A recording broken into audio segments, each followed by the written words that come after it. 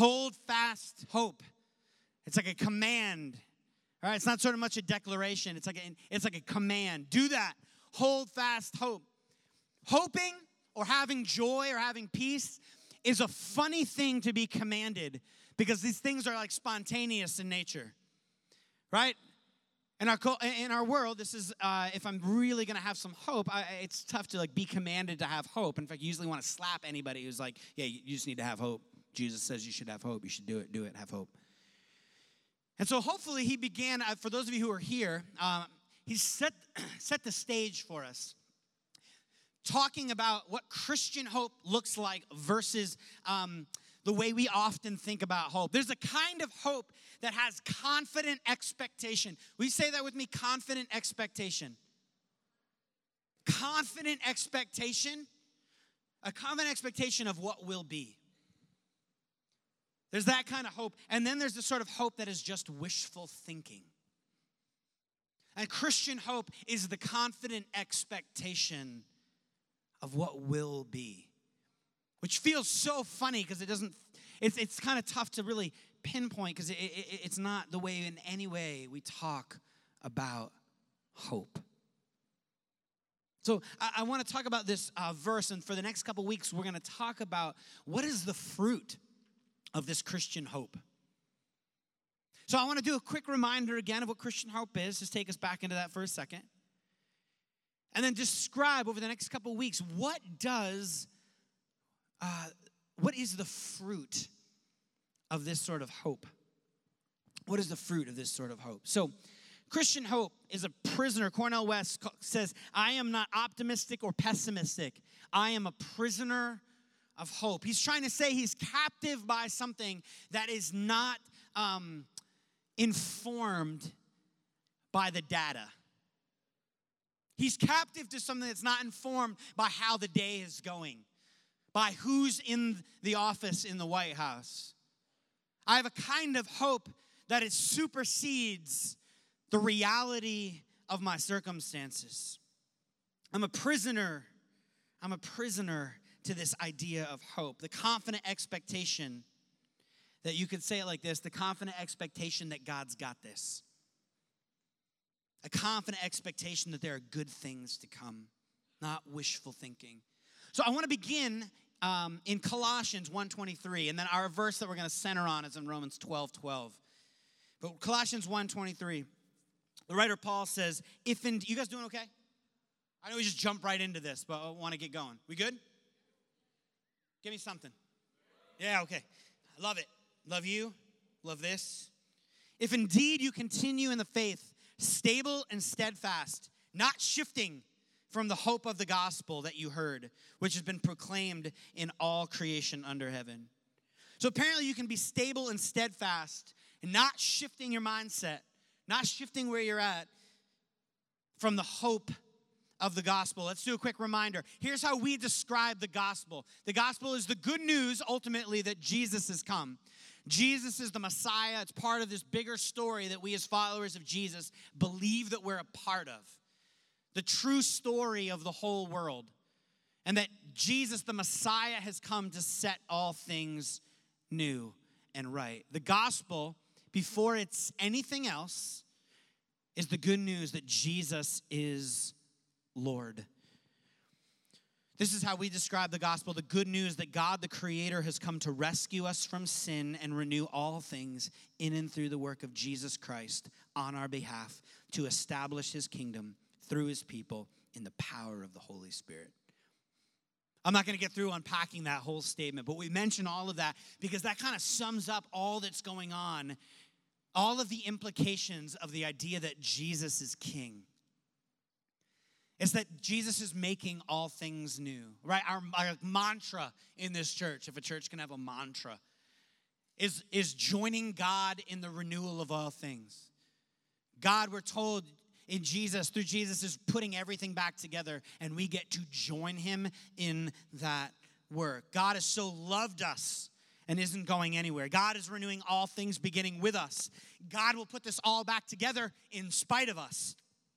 And that we will live forever with him. There's a bunch of people, just to be clear, especially folks who may be new, There are a bunch of folks running around this church, good handful, I think more than that probably, who actually believe this, who have this sort of mindset. They have this mindset that like, I don't need to be hopeless anymore because I know that God is up to something. Because I have a confident expectation that whatever is happening in the world right now or in my world right now, things will be made new. There's this leadership principle I just learned about a month back. And it's basically, the way you describe it is this. It's called here is horrible. Here is horrible. I don't think I have my whiteboard here. It's okay. Here is horrible. Here's the idea. As a leader, any of you lead anything. This is just a good principle. Little leadership corner with Pastor Andrew. Over here is here, like where you currently are, your organization, your team, yourself. Any leader is trying to move people from here to where? There. You following me so far? Deep concept. Any leader is trying to lead people from current reality to there. The way that most folks talk about here to there and getting people, getting an organization, a team to move into a new way of doing things or a new way of thinking is generally, and I always fall into this, you try to make there as compelling as possible. As compelling as possible, which is part of the job, right? People are going to want to go there if they know how beautiful it is.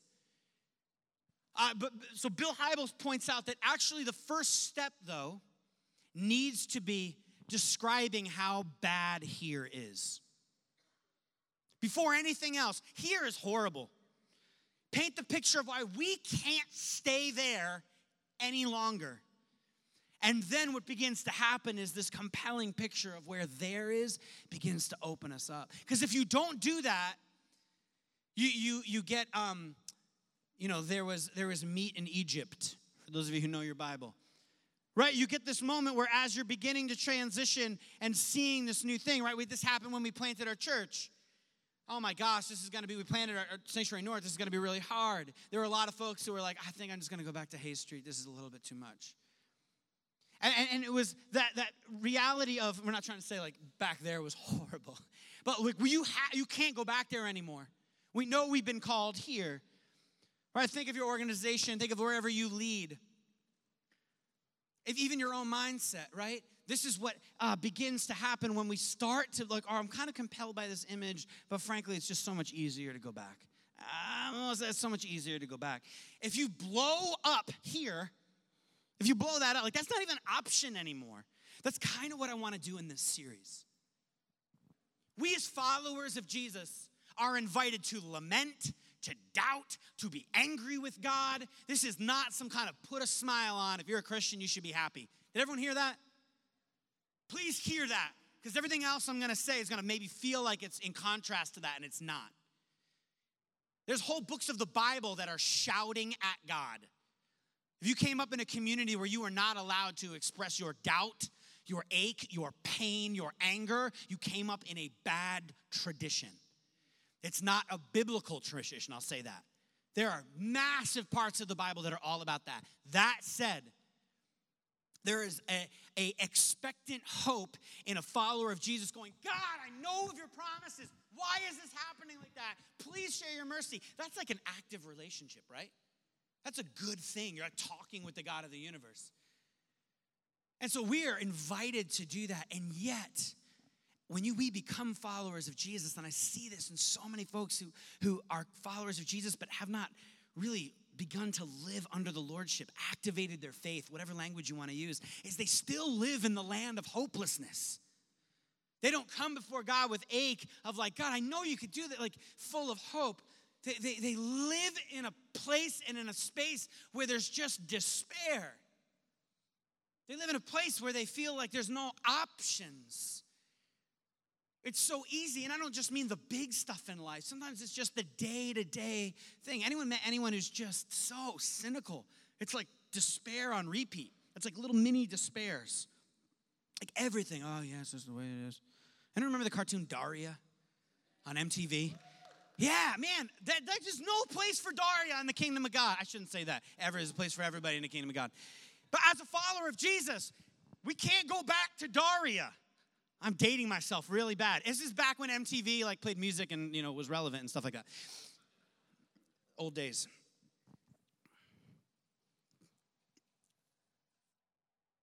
Hopelessness or blind optimism should not be the mark of a follower of Jesus.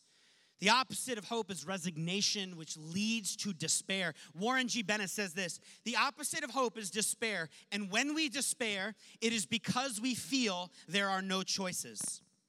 Right? He gets this right. There's no choice. What can we do? There's nowhere to go. Or blind optimism ignores and dodges and hides and numbs the ache of the world around us. Paralyzed by hopelessness, they constantly feel their choices are limited, and then you get swallowed up by regular fatigue and despair. That's that hopelessness. Christian hope is a prisoner to this idea that there are not just choices, but the God of the universe who has 1,000 ways out. Someone who's living as if there are choices everywhere because God can be trusted with their current circumstance. God can be trusted with us. There's a kind of hope in the world that is wishful thinking. And then there's a kind of hope that knows that God will make a way where there seems to be no way. He works in ways you can not see. No, I thought everyone would join in and sing with me on that. Any old church folks remember that one? Praise you. It's like this idea that God's got this. I know that sounds so simple and elementary. But honestly, taking hold of this reality has in every way changed my life. Let's get our theodicies straight for a second. Like, this is not God causes everything to happen, right? We know this to be true. That however it works out in the mysterious world of God, we are told that God will make all things new. That God will turn even the most broken things into something else.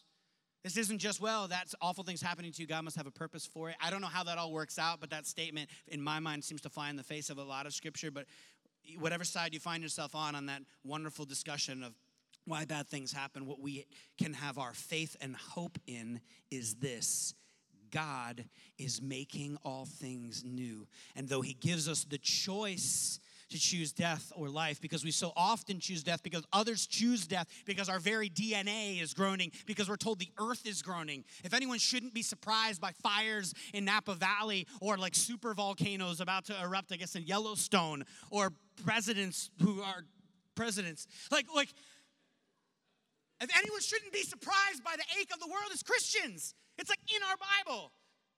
Like, yeah, the earth is groaning. Things are jacked up, and God's going to do something with this. That awful thing that's happening in your life.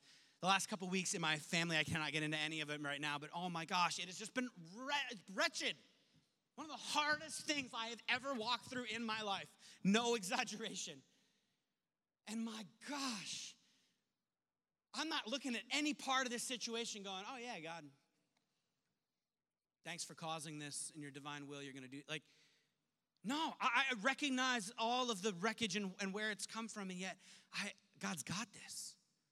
I'm actually seeing it, even with all the moments that should cause me to despair, the moments that cause me to want to lash out, the moments that cause me to weep.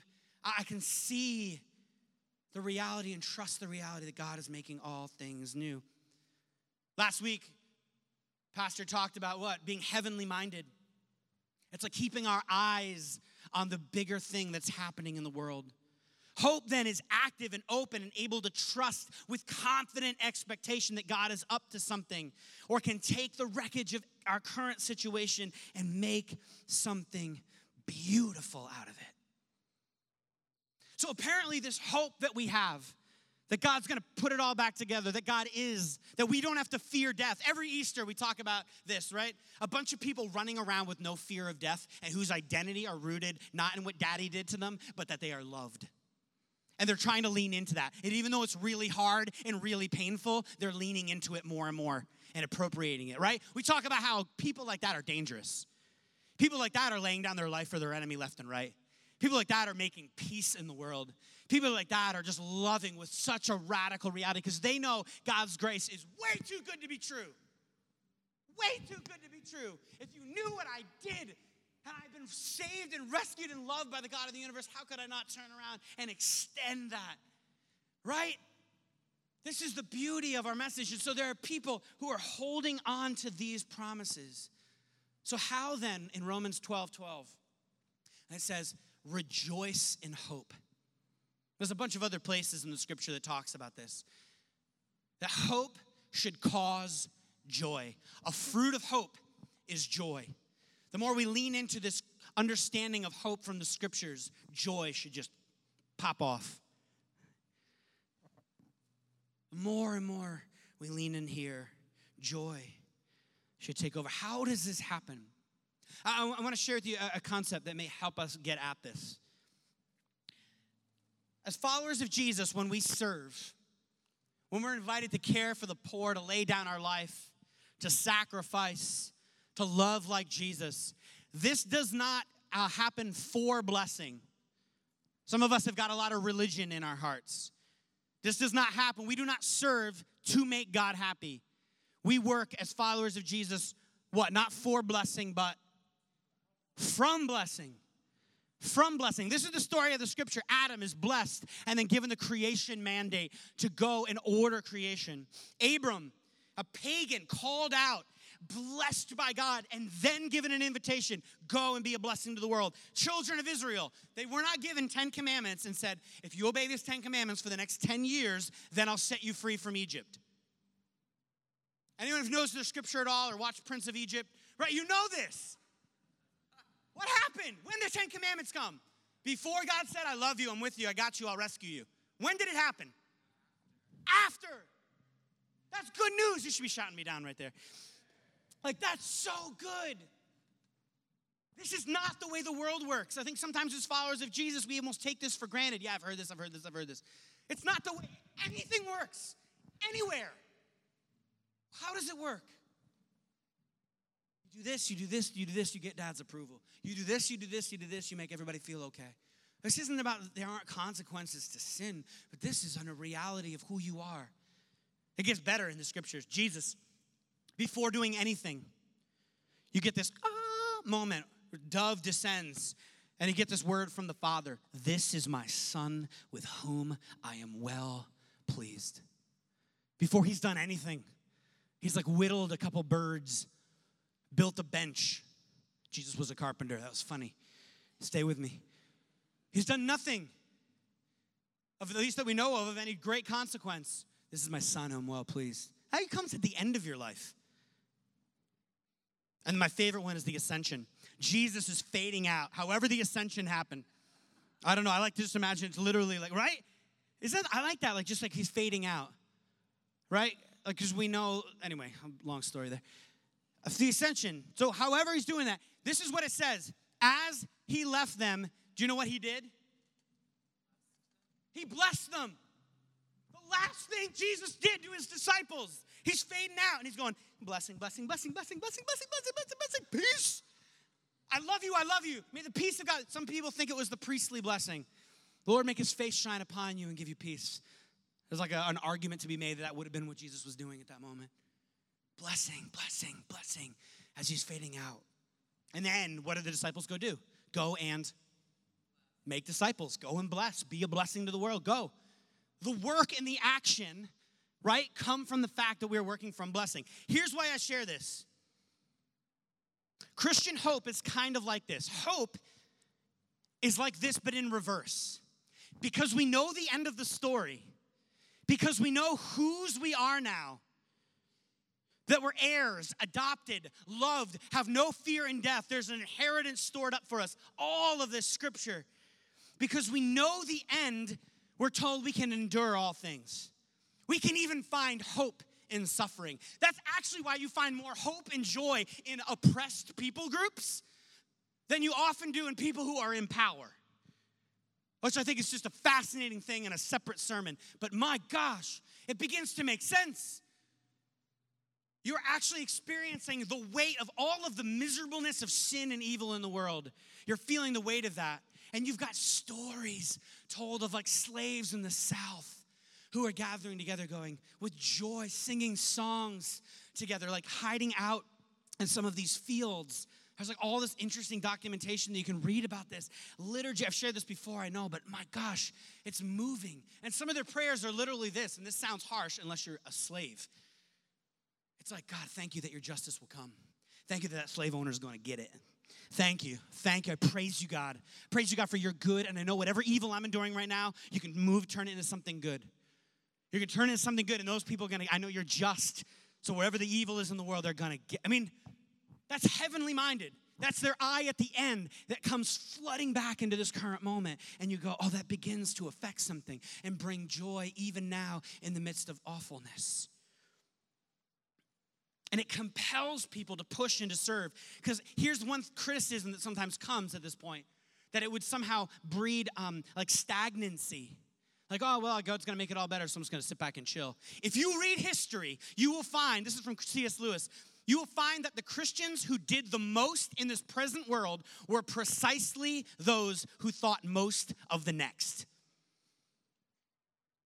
The folks that most had their eye on, I know you're going to make this all better. I'm ready to charge into death with joy because I know you are up to something. Because I know I get to join you in what you are doing. Christian hope is a confident expectation of good things to come. And so Christian hope comes down to trust. Trust and expectancy joined with trust in God, in his purposes. That God so loved us. That God's renewing all things beginning with us. That God's putting this back together. That I will live with God forever. So rejoice in hope, Paul says. Rejoice in hope. I have some people, marry into money. I married into a really good vacation. Right? Whew, anyone married into a good vacation? I did. Man, so good. Cancun. Anyone been to Cancun? Been to a resort, all-inclusive resort? I know it's privilege. I married into that great privilege of this vacation. My gosh, it's amazing. Every year we go.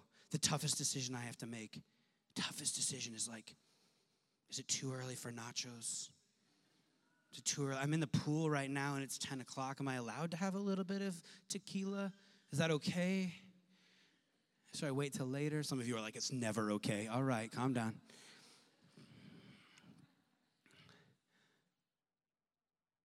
You want to know what brings me hope sometimes in just a silly way throughout the year? Not so much now. I love the fall in Rhode Island. But what brings me hope in like February 27th. You know what brings me hope on February 27th?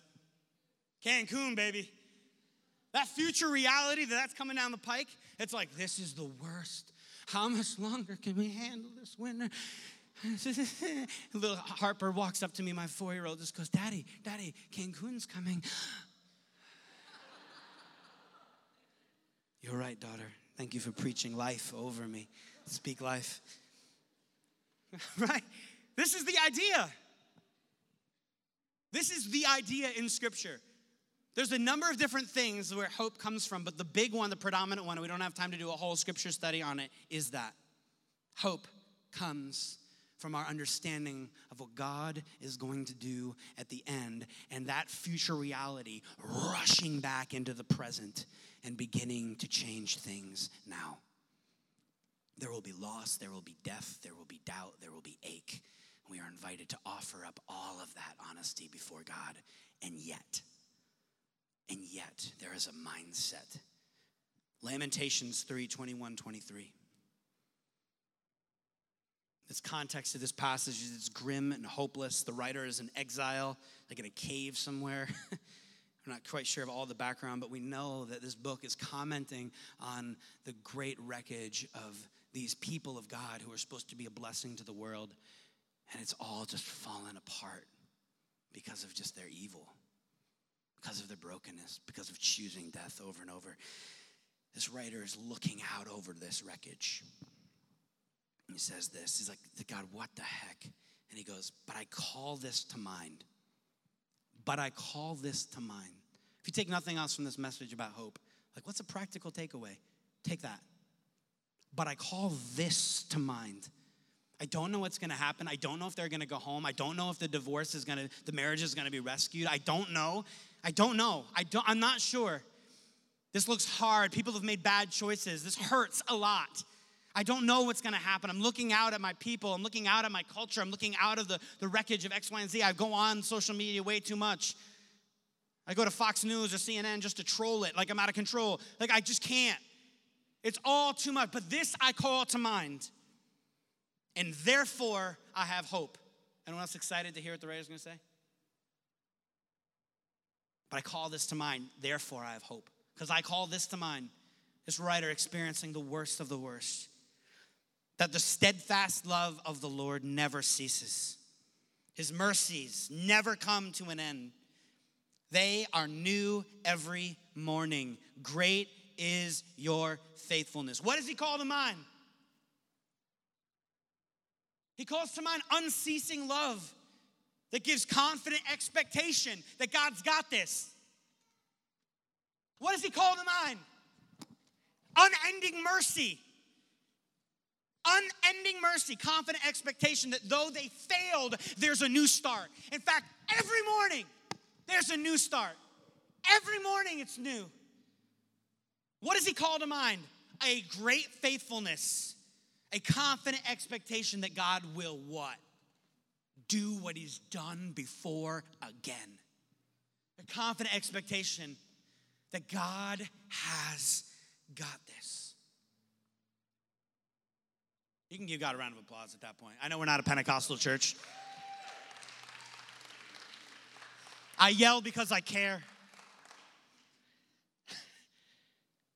I read this, and honestly, maybe this is just so raw for me right now. Like, this is all I got. What's going on right now in the background of my life, like, this is all I got. And that's a lot. That's a lot. I've got a grace that's too good to be true.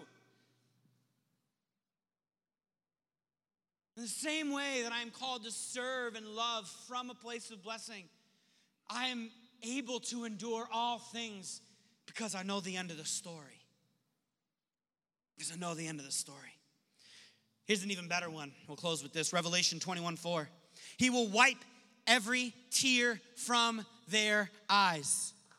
He will wipe every tear from their eyes. There will be no more death, or mourning, or crying, or pain. For the old order of things has passed away. This is like what every nonprofit in the entire world is trying to do. Right? Every person. I say this all the time. Every person. I don't care if you're here and you are so cynical of the Christian faith. You don't know why you're here. And now you got this guy yelling at me. He's saying he loves me, but he's yelling. I don't know why. Like, whatever's going on, like in your world, or however much you hate Christians or Jesus, or you're so, like, this is what, or your friend, you have a friend who really just hates all of this. This is what they want. I guarantee it. Without a shadow of a doubt, they want this. Every tear wiped away. No more death, no more mourning, no more crying, no more pain. Tell me that doesn't bring some joy to your heart. Right? A little better than tequila and nachos in the pool. Just a little bit. Not a lot, but a little. Tell me that doesn't lift your spirit. Tell me that doesn't cut through the fatigue. I want to invite the band up. Tell me that doesn't cut through the fatigue.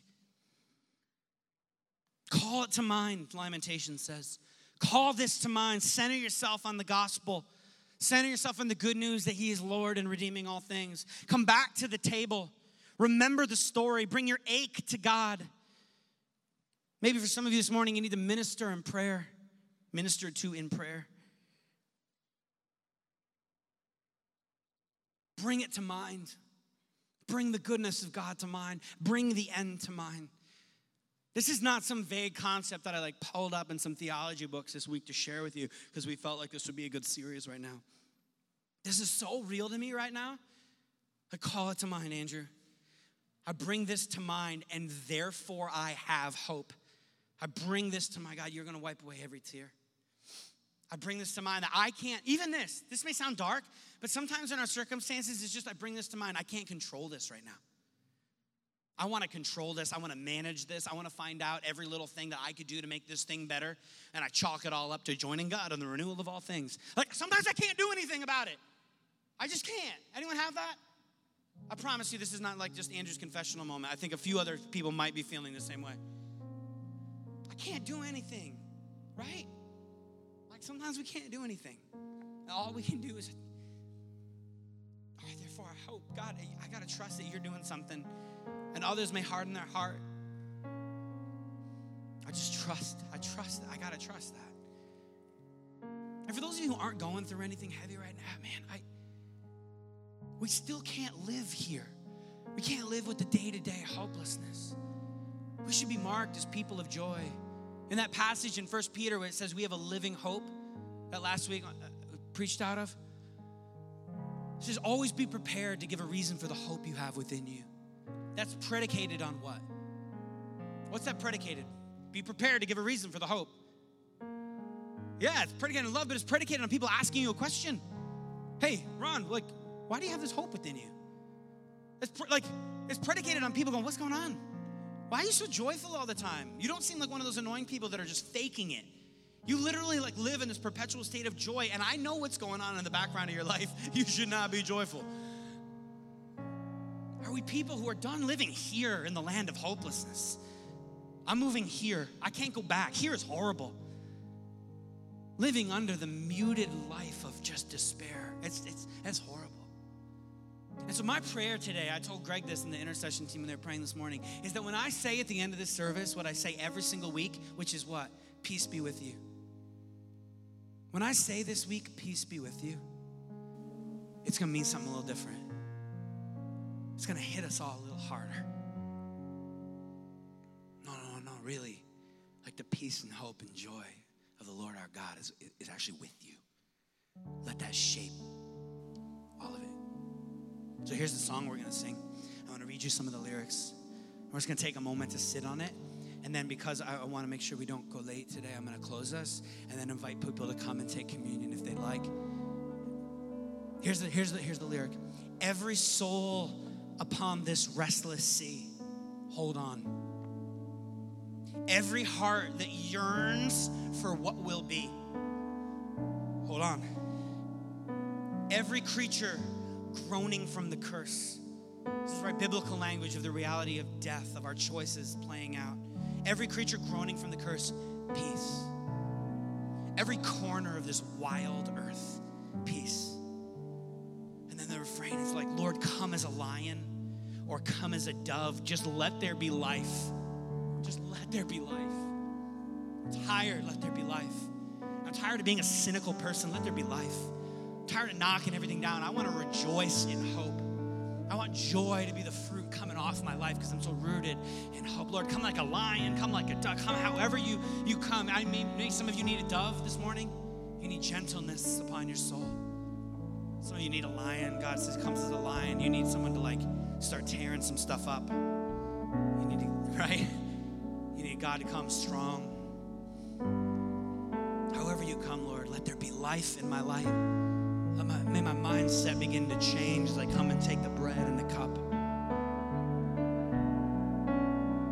If you want to stand and sing, stand and sing. If you want to sit, if you want to go and be prayed for, I want to invite the prayer team to come over here.